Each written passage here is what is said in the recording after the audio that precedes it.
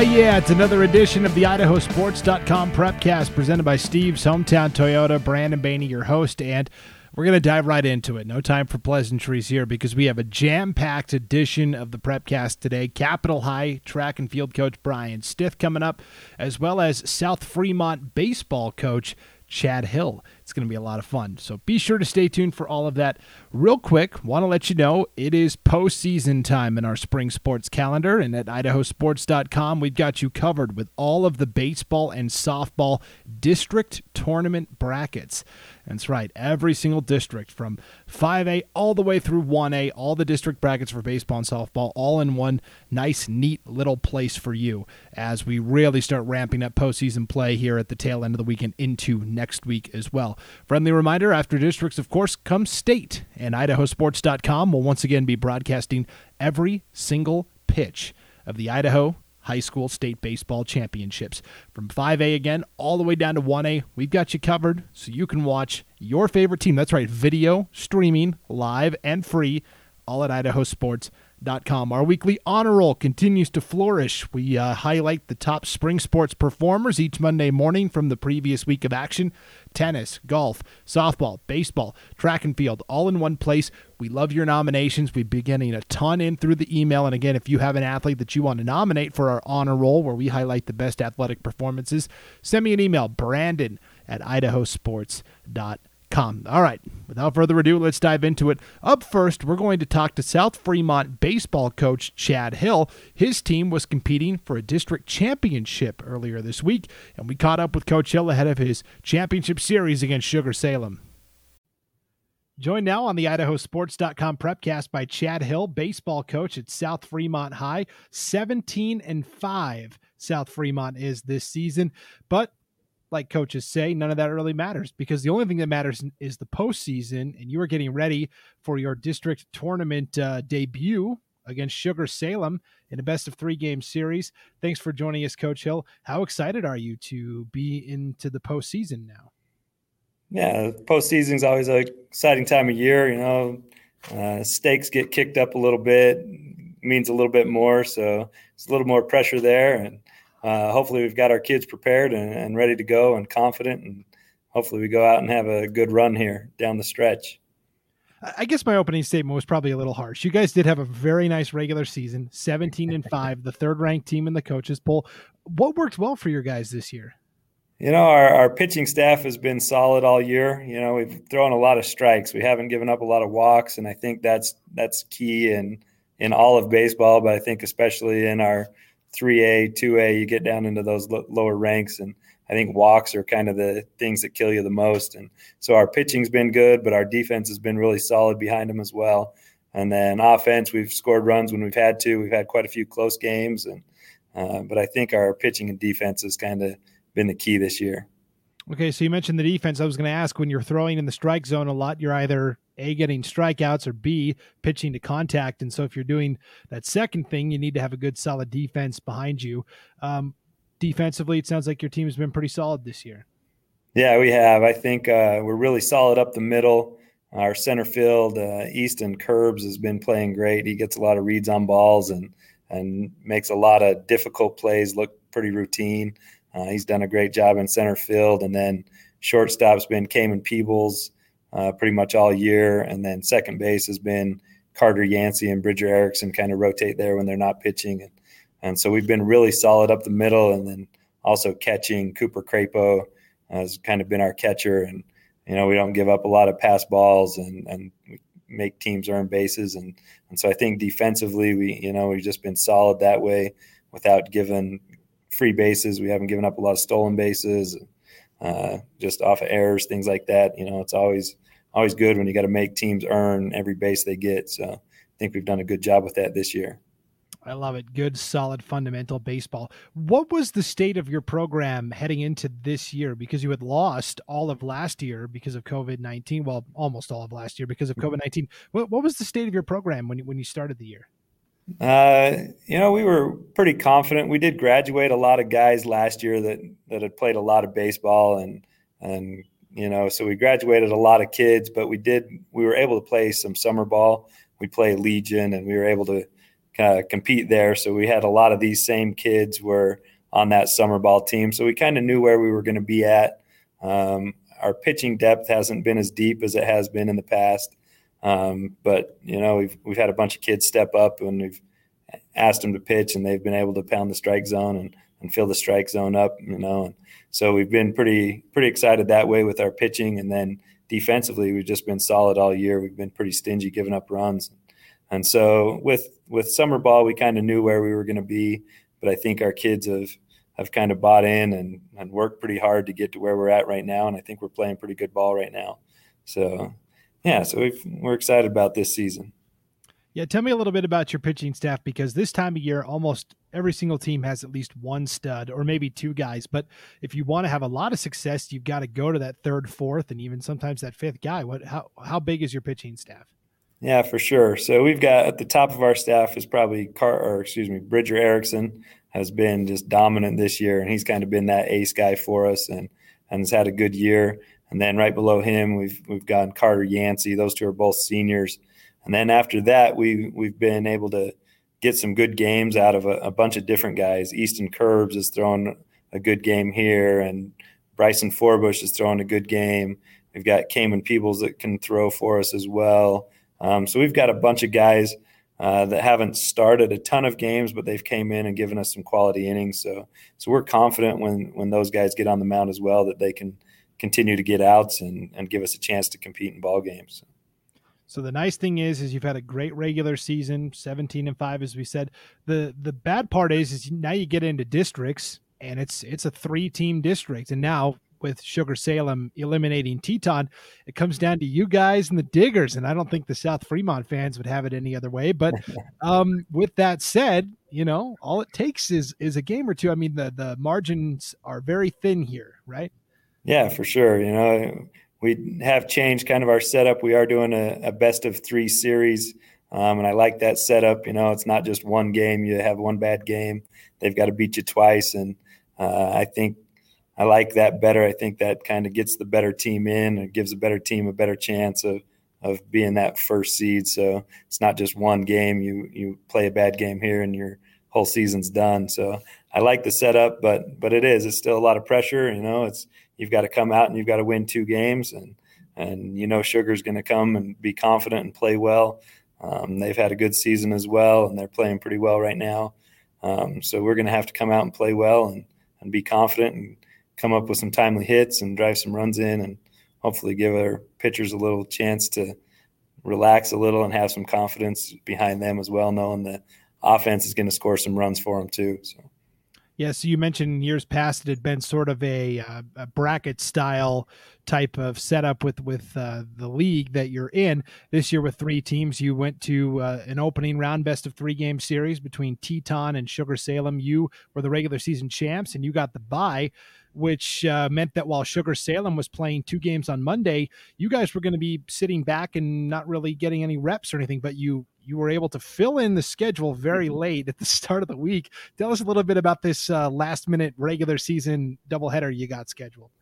Yeah, I thought that was key for us. Our last regular season game was going to be last Tuesday, so we were going to sit for a little over a week before we were able to play our district games. And so we had talked to Bonneville earlier. We knew they were looking for some games, and we just couldn't get anything to match up. And then once we knew we were the 1 seed, I got a hold of them again, and they had an opening that they could play on Monday. And so we were able to get 2 games with Bonneville and at least get some live at bats and see some ground balls, some pop flies off the bat. And our pitchers were able to get a little bit of work in, kind of a live bullpen session. So that was good that we got a little bit of on-field time against another quality squad and kind of help us get tuned in for Friday. So actually Thursday now. So.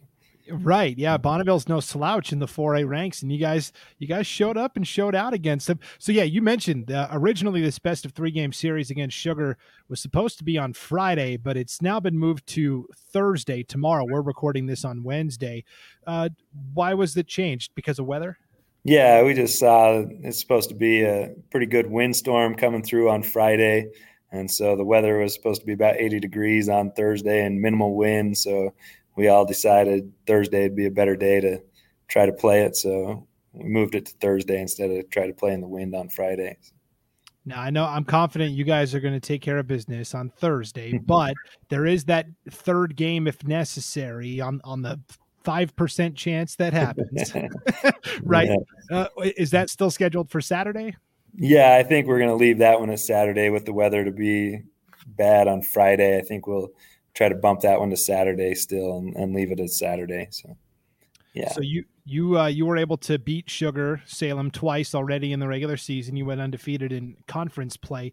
What do you know about this Diggers team? What do they do well? I mean, it was 2 games, 8-0, and then 5-4. The second game was pretty close with the Diggers. What do you know about this team? They're very confident, and as we played them, I thought they got more confident, but they hit the ball well. They all put the ball in play. They don't strike out a lot. The top of their lineup hits the ball very well. I think they got about 3 Harris kids, but Ryan Harris at the top of their lineup hits the ball a ton. And then I think it's Tanner Olson hit a home run off of us, and that kind of gave them some confidence. So I know they're going to come in confident. We didn't see really probably their ace in Kaizen Gardner. He had a blister on his finger, and he was going to start the first game and then wasn't able to. So we haven't seen their best pitching per se. So they're going to be confident behind Kaizen, and we're going to have to come out and be ready to go offensively because he's a good pitcher. And then they're just solid. Like I said, in their lineup, defensively, they're solid. They don't make a lot of errors, so you're going to have to earn your runs against them. So I expect some close games. I think it's going to be a battle to kind of come out on top of that one. So we're excited about it. Yeah, Sugar Salem, if you just look at the record, they're right around 500 or just a little bit above it, but they've had a very interesting season, a lot of close games that just have gone the opponent's way.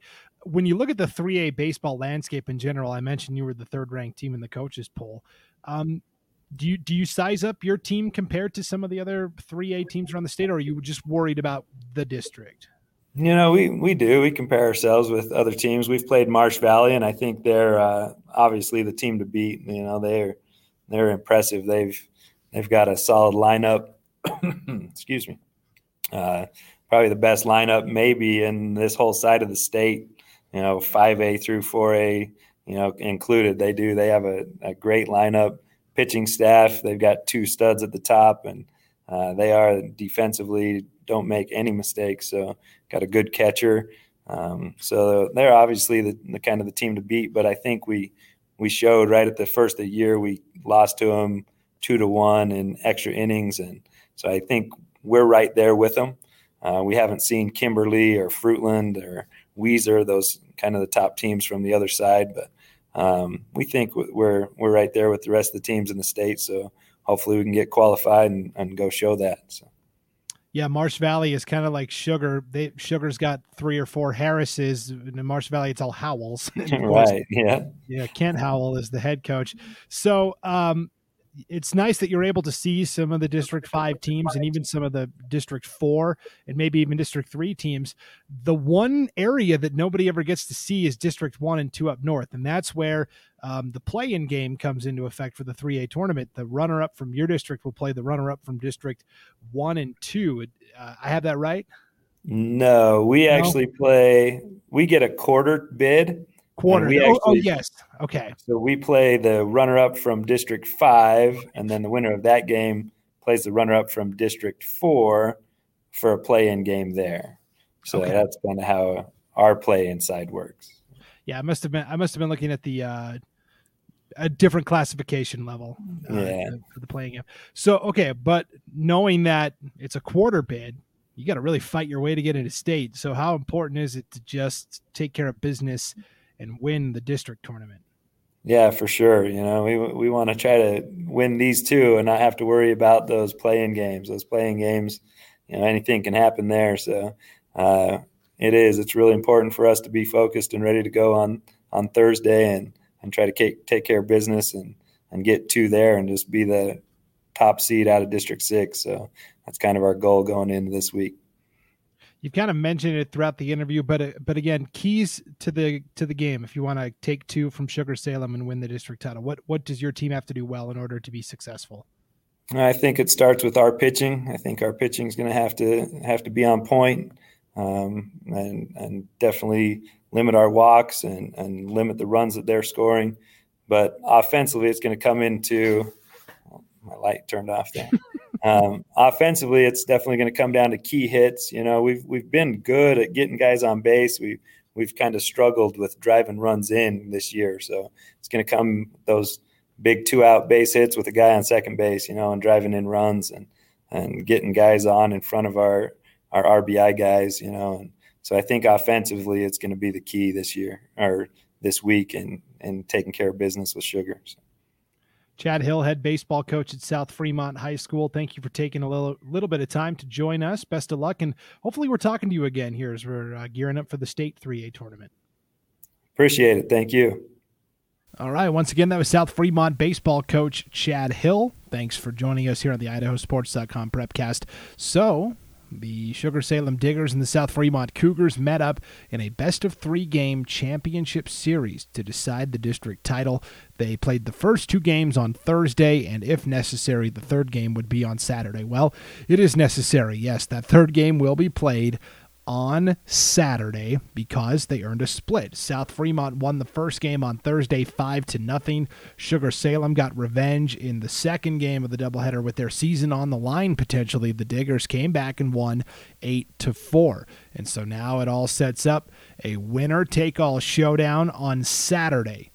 And it'll be should be a good one. Sugar-Salem against South Fremont. Winner gets an automatic place at state. The loser would have to win not one, but 2 separate play-in games to earn their spot at the Class 3A state baseball tournament. Let's shift gears now. We'll switch to from the baseball diamond out to the track. We're going to talk to Capitol High track and field coach Brian Stith up next here on the IdahoSports.com Prepcast. Joined now on the IdahoSports.com Prepcast by Brian Stith, head track and field coach at Capitol High School. Brian, thanks for joining us. How are you? I'm good. How are you? I'm doing great. So how many years have you been coaching track and field at Capitol High? I've been there for 21 years. 21 years? You look good for 21 years in the public education system. I don't teach, so maybe that helps me keep my longevity. I work for an engineering firm here in Boise, but yeah, I'm an alum of Capitol, and I was trying to still train a little bit after college. And my former head coach at Capitol was the head coach at the time in 2001, and he said, "Hey, if you're going to be out here training, help the kids," and that started it. And so, about a month ago, I got to talk to Blas Teleria, the new boys basketball coach at Capitol, and he's a Capitol guy too. It's always exciting to see those former Capitol High athletes take over as coaches. What does it mean to be able to continue that tradition? It's really important. I think especially I think it's a generational thing. I think my generation sees it as something that's kind of giving back, trying to provide a legacy and try to continue some of the foundations that you were taught as an athlete from your coaches. I think Blas and I both have, even though he's a little bit older than me, we both have people who taught us very similar. We both played for Steve Vogel. We both played basketball for Chuck Henry. And we're Capitol guys. Like there's some people who high school's not important. I'm more of a college guy. Blas and I are big Capitol High. We're Golden Eagles through and through. So I think it helps. I think it helps a lot. I can share personal experiences with the kids about what it was like for me to be an athlete at Capitol High. And it's funny. My staff has there's 4 of us that are all alums of Capitol on my staff. So, or 5 of us, pardon me. There's 5 of us now. So it's easier. I think it's easier. Coaches care more when they're coaching for their alma mater. And it's easy to gap that separation, even though we have different ages. Yeah. So tell me a little bit about your coaching staff. Who do you have helping out? So longest tenured coaches I have are John Doherty's been with me. He's at 21 years too. We both started coaching the same year. He's my distance coach, and he's also our head cross country coach at Capitol. Great guy. Ran at Clemson in college, and then made his way back west because he went to Bend Community College or Central Oregon. I can't remember. One of the community colleges in Bend. I think it was Bend Community College is where he went, and then ended up at Clemson, and he just loved the Northwest, so he got back on the Northwest. fantastic guy. Todd Simmons, head football coach, started coaching with him in 2005. Awesome, obviously. He's one of the most well-known football coaches in the state of Idaho. So having Todd on my staff, and he's an amazing mentor for me. I can go to him when I need some help.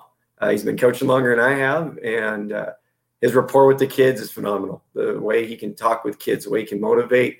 And then when it comes to some more head coaching problems that I have, I know who I can go to, because Todd has a pretty good solution normally.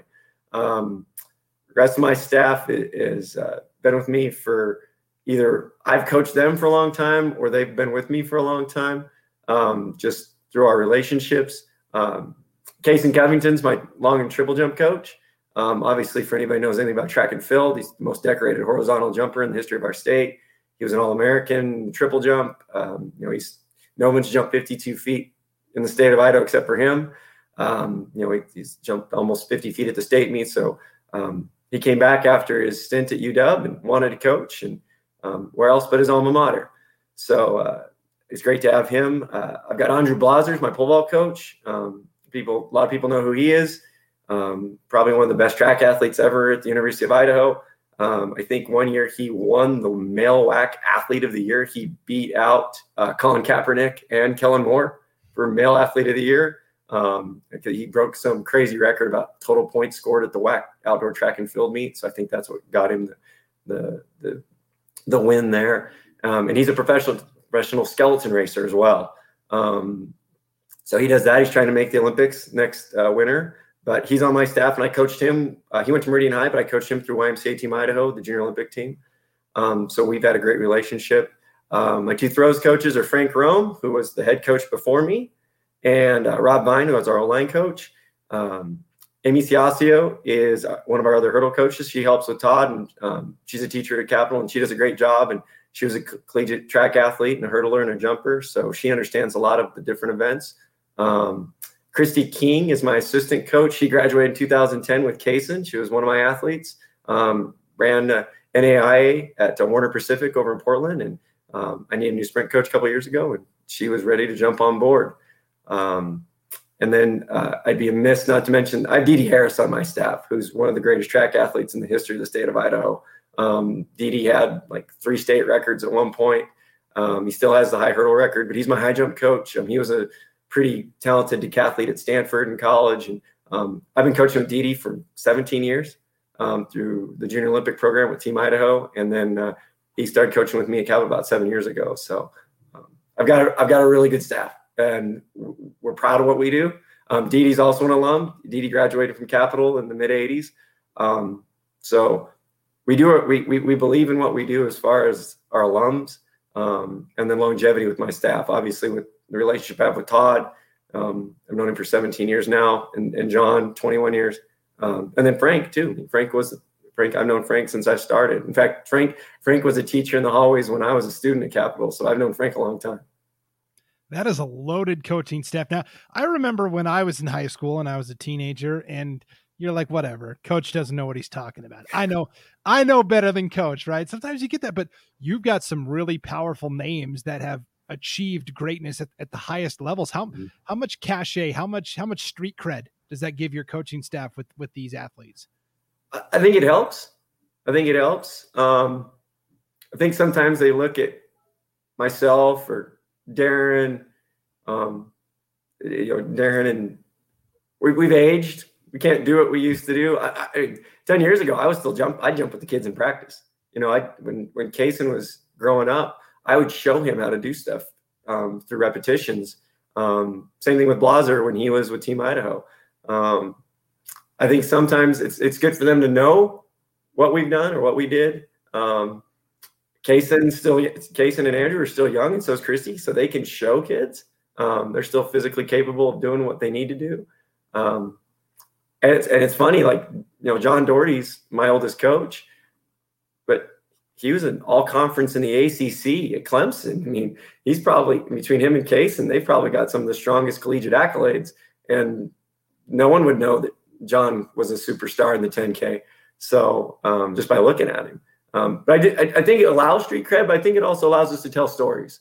I think the biggest way to get kids to believe that coaches are going to lead them to success is by sharing a narrative with them and then being able to say, hey, I was here. I went to this school. I went through the hallways. We know what it's like. We know what it's like to go through and be a high school athlete. And if you have collegiate aspirations, we know what it's going to be like for you to go through those motions in college. What's going to happen? Because some kids, they just don't know. They don't know. They think college is going to be a lot like high school. And as anybody who was no matter what level of that, any type of collegiate athlete knows, college sports are way different than high school sports. The pressure is greater. The accountability and discipline is greater. And I think that's one thing that really helps us. And over the years, you may know that we've had some really successful collegiate kids go on to be collegiates. Sam Brixey right now, being the number one guy in the West in the high hurdles at Washington State. I think our mentorship to them as they're growing up through high school can prepare them to be successful in college. That's a great transition, because the latest to make that transition from Capitol High to big-time college level is going to be Megan Rose. She is going to the University of Utah, which is very exciting, Pac-12 program. And you look at the short sprints in the 5A leaderboard, and she's right there at the top or right within striking distance. What's it like to coach an athlete like Megan Rose? Well, I think when you get someone when they're freshmen, you kind of say, okay, what do we have? What are their genetic makeup? What talents do they have? And I will say this. In high school, you can make a good 200-meter sprinter. You can make a good 400-meter sprinter. But the 100-meter sprinter, someone who's really talented like Megan is, let's be honest, she's 0.08 of a second away from the state meet record. There's only 2 girls that have ever ran sub 12 before in the state. They didn't count as records because the wind was illegal. 100-meter sprinters are born. You don't make them. It's just period. You just can't. Not at that level. Not at level. When we're talking about girls that can run, maybe 11.9, 11.8, that's genetics. And you just have to keep them healthy, and then you have to let them be fast. They're cheetahs. They're not workhorses. They're not, they're not they're not thoroughbreds. They're cheetahs. They want to run fast all the time. And if you ask her, how do you run races? All out. She tells me that all the time. How are you going to run this race? She goes, I'm cruising. I am. She goes, I don't ever not run a race all out, whether it's the 100 or the 200. So I think the biggest thing for me is health. I do everything I can with my sprinters, with my team in general, is to keep kids healthy. That's our number one focus. We're not focused on times at all. We focus on PRs because track and field's a high performance sport. It's not like basketball. You can sprain an ankle. You can get a little dinged up in a basketball game. Football, you hear stories about kids playing football with, maybe a cracked fibula because it's non-weight bearing. Boys playing the rest of their offensive line career with a torn ACL. You hear about it. That doesn't happen in track and field. So at a high performance sport, my main goal is to make sure all of my athletes are as healthy as possible and we stay healthy because we need to be at 98% or better to do great things. Yeah, I like how you talk about focusing on PRs at each meet, because I see it so often where right out of the gate, first meet of the season, a kid will have a great distance or a great time, and just everyone opens their eyes and goes, wow, what a performance. And then they never meet that mark again the rest of the season. How do you coach your athletes to make sure that they're consistently getting better and not hitting that plateau? I think a lot of it has to do with our exercise physiology programming, the way that we go about approaching the season. It's definitely not an old school approach. It's more of a new school approach. I don't believe in training long intervals to short intervals, and I don't believe in training short intervals to long intervals. Our climate doesn't allow us to do fast stuff early in the year. So I have a couple mentors that I walked them through. We talked about Idaho's climate and Boise's climate. And so the way we train power to speed. We don't worry about race distances so much. Obviously in the 400, you have to worry about race distance. There's so many energy systems in the 400 that you have to teach the body to overcome what it takes to run a great 400. But honestly, if you're looking at the 100 and the 200, if you're looking at a really fast girl, you need to run 13 seconds or faster. That's it, 13 seconds. If you look at a really fast girl in the 200, 26 seconds, 27 seconds. That's all you need to teach them how to run. So it's not about fitness as opposed to learning how to create power and then turning that power into speed. And I think with the way that we train that and the way we go about programming our season, it does allow our kids to PR. And like, if you look at Megan's season, she started and almost, besides running into a headwind, which we've had a couple times this year, when she's had a fair wind, I think she's PR'd every race, or she's had a season better run every time she's ran with a favoring wind. And that's important. It's important to be able to do that. Yeah, it'll be fascinating to watch her and Angelica Chapman from Lake City going head to head in those short sprints, the 1 and the 2. Another girl who has rewritten the record books this year is your pole vaulter, Lizzie Ramey. Tell me a little bit about her. What a worker. You have to meet her and get to know her personality. She didn't even do sports before high school. She'll admit that she was not quite the most fitness motivated junior high athlete. And she decided she was going to take better care of her body going into 9th grade. She started doing hikes and going up in the trails and going for some runs. Well, then she joined our cross country team. And we found out that she had a gymnastics background. And we also found out that her 2 aunts are CrossFit superstars. Her one aunt, Darcy, that I went to school with actually, was one of the best CrossFit female athletes in the entire state of Arizona. And so she got into CrossFit at a young age. And if you see Lizzie, I mean, I've never coached a girl pound for pound that can lift as much weight as she can. She is phenomenal. She's, 5'5", weighs about 125 pounds, but she can squat 260 and she can power clean probably 185 pounds. And she's just a workhorse. And when we knew that she had all those talents, we're like, ever thought about pole vault? And she's like, I'll try it. Next thing we know, she loves it. Stacy Dragila has her pole vault facility right down the hill from Capitol. She got involved with Stacy, and if you've got the talent to if you can get inverted in the pole vault and you can get fast and you have a gymnastics background, next thing you know, you're a good pole vaulter. And so that's what Lizzie's story is. She got involved with Capitol Athletics. She wanted to pole vault. She got introduced to Stacy. Stacy really helped her grow in her craft. Obviously, when you're getting coached by someone who's got an Olympic gold medal, things aren't going to be too bad. And then couple that with Blaser being a great pole vault coach, and he was a great pole vaulter in college.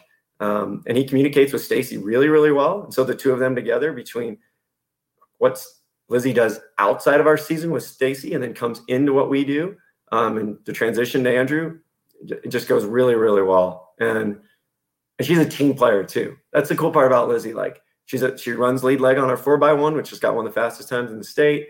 We're going to try her out in the 4x2 this week. She's willing to do anything.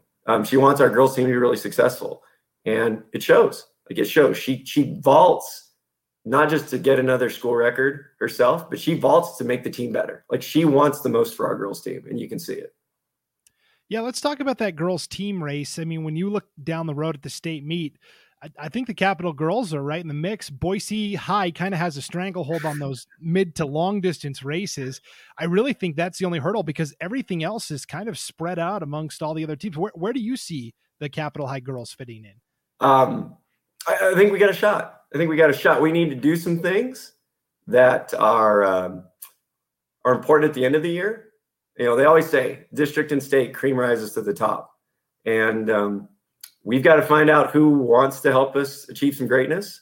I think we do some things in the jumps and the throws that are really good. Late in the year, I think we have a way of teaching kids to peak and to be at their best when it counts.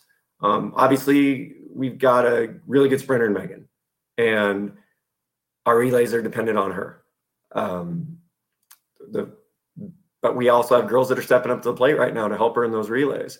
Like I said, with Lizzie, and I've got 2 other senior girls that are part of that 4x1. I have 4 seniors on my 4x1, and they look at the rankings right now. We haven't had a great race against anybody since we were against Boise High. And if we look at it, we think our girls team can run fast enough to be the state champs in the 4x1. Helps having the fastest girl in the state on the backstretch. I'll tell you what, when she's running second and she gets to run that flying backstretch and hand it off at a fast speed to our third runner, it helps. It helps. And I think you're right on the Boise girls team. We've had a couple of jokes that would, the only way I think Boise High girls aren't winning state is if Thanos snaps his fingers. So that whole staff over there, I know a lot of them really well. What a great job they've done. And what an unbelievably just ridiculous collection of talent. And we, if you look at it right now, it looks like Boise High is going to score 140 points at the state meet. And maybe it's going to take 75 to get second. I mean, they're going to win by so much that we like our chances. But again, there's other teams that have really good opportunities of getting a trophy. I think the Timberline girls look really good on paper. Ty's doing a good job. He's got two of the faster 800-meter runners in the state. He's got, Brooke Roldan's doing an amazing job in the 400. He's got some jumpers. Timberline's going to be tough. Then you look at Rocky. I think Rocky's got some talent over there. I think they're in the mix. I think Eagle High's got some talent with Lizzie Dildine leading the way. And then you got to watch out for Lake City with Chapman. And she's just like Megan, right? I've got a 1-2 in Megan. They've got a 2-4 in Chapman. And I don't run Megan in the 4 for a reason. First of all, she hates it. I don't think anybody likes the 4. Oh no, the ones that are good at it, they love it. They love it. They love it. I've got a couple boys that they live and die around the 4. They love it. They love the feeling of that. It's the hardest race in high school. It is. It's not in college. I think the 400 hurdles is harder, obviously. But I think in high school, the 400 meter dash ran well is the hardest race. And when you're good at it, that self-satisfaction of accomplishing something that's really hard. It is really hard. The 400's a beast. But it's going to be fun. And don't for a second think that Kyla Palmer from Rocky Mountain's not going to be in the mix there in the 2. Whoever runs, I'm going to tell you this, all 3 girls are probably going to run sub 25 seconds at state. You've got 2 that run different. Megan's a speed demon. She's gonna get out fast and she's gonna just go. Those other 2 are strong. They're strong, but Chapman, Palmer, and Rose is going to be one heck of a 200-meter race at the state meet. And the question for Lake City is, are they going to put Chapman in the open 1? It's really hard to come back from that 400 and run that open 1, or are they going to put her somewhere else? I'd love to see them put Angelica there. I really would, because that gives Megan someone else to race, because you cannot break a state record on your own. Dallas Burrows had Nick Bowens. There are things that are important when you're trying to go and reach a great success. And you need someone to push you there. And we need someone there in the 100 to help Megan get that sub 12 time. And then we need the wind to be right. The last 2 girls that broke that state record, unfortunately, the wind was illegal. And we need to have a true win. We need to have a legal win, or even just a small, tiny legal headwind. Which would still be fine. I think Megan can run sub 12, even with a 2 or 3 mile an hour headwind. I still think she'll be able to run that fast. So, but everything's got to happen. It's got to line up the right way. But I like her chances. I mean, I think she's definitely going to run faster in the next 2 to 3 weeks. And as she goes, our girls team will go. Absolutely. Real quick, give us a couple of Capitol High boys that we should keep an eye on as we get to districts and state.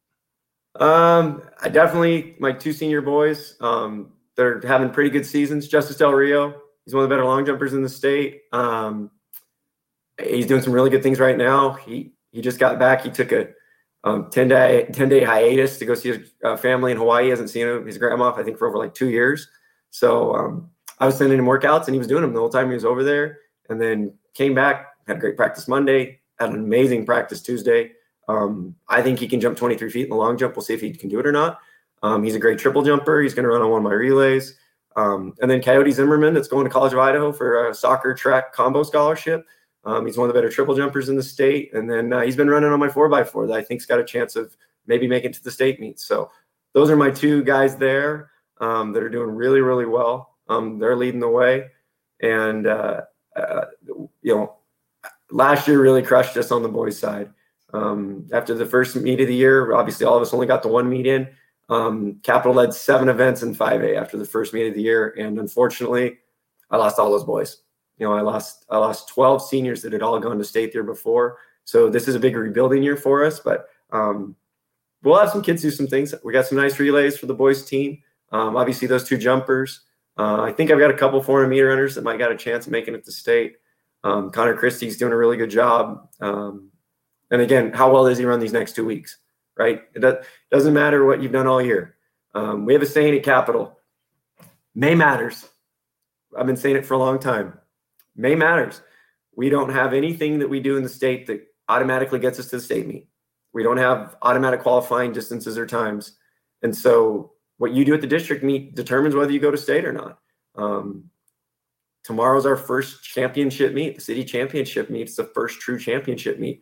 And with the way things have been this year, with dual meets only for the Boise schools, we haven't seen a big track meet yet. So tomorrow's going to be exciting. We get to go against 4 other schools. It's awesome. The Timberline girls and the Boise girls and the Boise boys. I mean, Boise boys have got a great chance of getting some hardware on the boys team side. And so do the Bora boys. And so you put all those together, and then we add in old BK, who's everybody knows they're the powerhouse of track in 4A.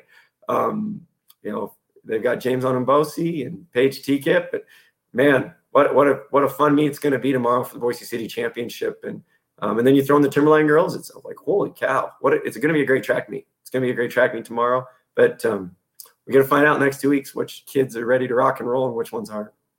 Absolutely. Well, we're going to be watching with an interested eye.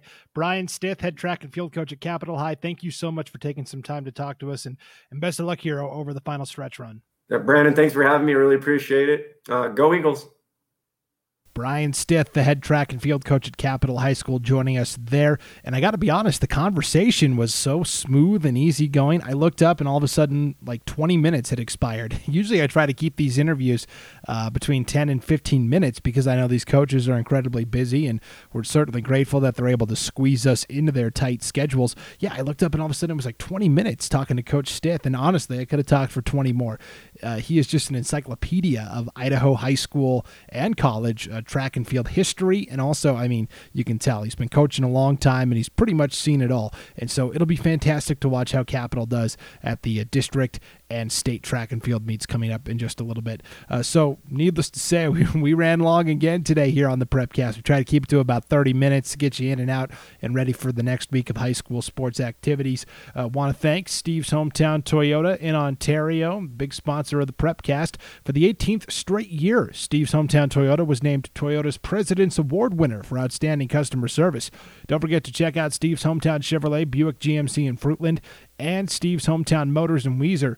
The Steve's Hometown dealerships proud to support the hometown student athletes as sponsor of the Prepcast on idahosports.com. Well, we are off and running into the postseason again. District brackets will be updated. They're already up on our website, idahosports.com, and we will update those every single night as we get closer and closer to state tournament time. That's for softball and baseball. With that said, we are going to take a break. We're going to take a little hiatus here on the idahosports.com Prepcast. No Prepcast for next week. We're going to take the week off and then come at you really fast and furious 2 weeks from now, because that's when we will get into the state track and field championships, the state softball tournaments, and the state baseball tournaments. The plan for right now is to have a state preview for all 3 of those sports, not just here on the Prepcast, but we'll do it live as well on our YouTube channel and our idahosports.com Facebook page, and that's where you as fans can join us live as we break down these state competitions and give us your feedback. If you want us to talk about a particular team or a particular athlete, or you just want to give somebody a shout out, we'll read your comments on the air. So it's going to be Monday tentatively as we take a week off, and then we'll be back in 2 weeks. Tentatively, Monday the 17th, our state track and field previews. We're going 5A all the way down to 1A. Athletes to keep an eye on, team races to keep an eye on. Tuesday, May 18th, a state softball preview. We will talk 5A to 1A, break down all the softball tournaments and tell you who's in contention for titles there. And then on Wednesday, May 19th, we will bring you our state baseball tournament breakdown. We'll have the play-by-play announcers that are going to be broadcasting for IdahoSports.com, and we'll talk about all the state baseball action going on as well. So no Prepcast next week, and then 3 live editions of the Prepcast the following week. May 17th, state track and field preview, May 18th, state softball preview, and May 19th, state baseball preview. And then state actually starts on Thursday the 20th for softball and baseball. And again, IdahoSports.com will be broadcasting every single pitch from the Idaho 2021 high school state baseball tournaments, 5A all the way down to 1A. So stay tuned for that. Lots of exciting things still in the works here at IdahoSports.com. For now, though, thanks for listening to the Prepcast presented by Steve's Hometown Toyota. We'll see you in 2 weeks for the live show. Thanks for listening.